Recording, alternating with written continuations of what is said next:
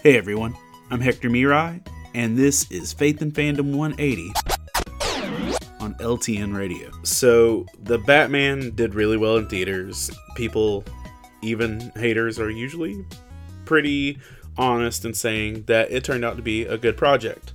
And of course, since it was a good project, we're getting spin-offs, like the Penguin is getting his own HBO Max series. And this week, it was just announced that there is a new comic book coming, which is called Riddler Year One.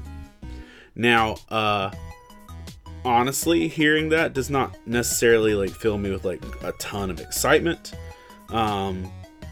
It's like, yeah, that's cool, but I thought it was done really well, and I would hate to see somebody just come in and cash in and tell a story based on trying to make money off of a really excellent portrayal. But then I looked a little bit closer and saw that the person who is telling the new Riddler story, the Riddler Year One comic, is Paul Dano himself, the man who portrayed Riddler.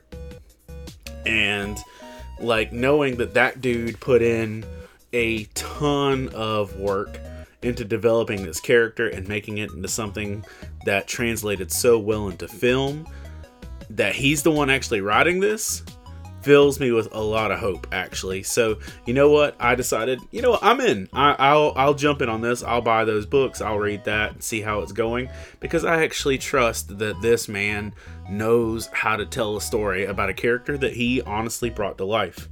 And when we are in the place of telling a story, we should be able to come with telling others about what God has done in our lives, and people trust that it's actually real. In John 19:35, the scripture says, "The man who saw it has given testimony, and his testimony is true. He knows that he tells the truth, and he testifies so that you may also believe."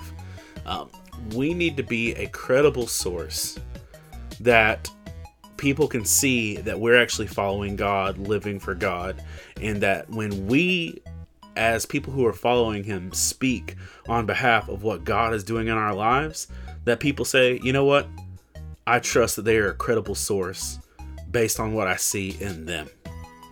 Remember to catch Faith and Fandom 180 every Wednesday morning on the Back Row Morning Show, only on LTN Radio. And if you'd like to learn more about Faith and Fandom, head over to faithandfandom.org, where you can learn about our Comic-Con ministry, podcast, memes, apparel, and book series. You can even read new chapters before they make it to the next book.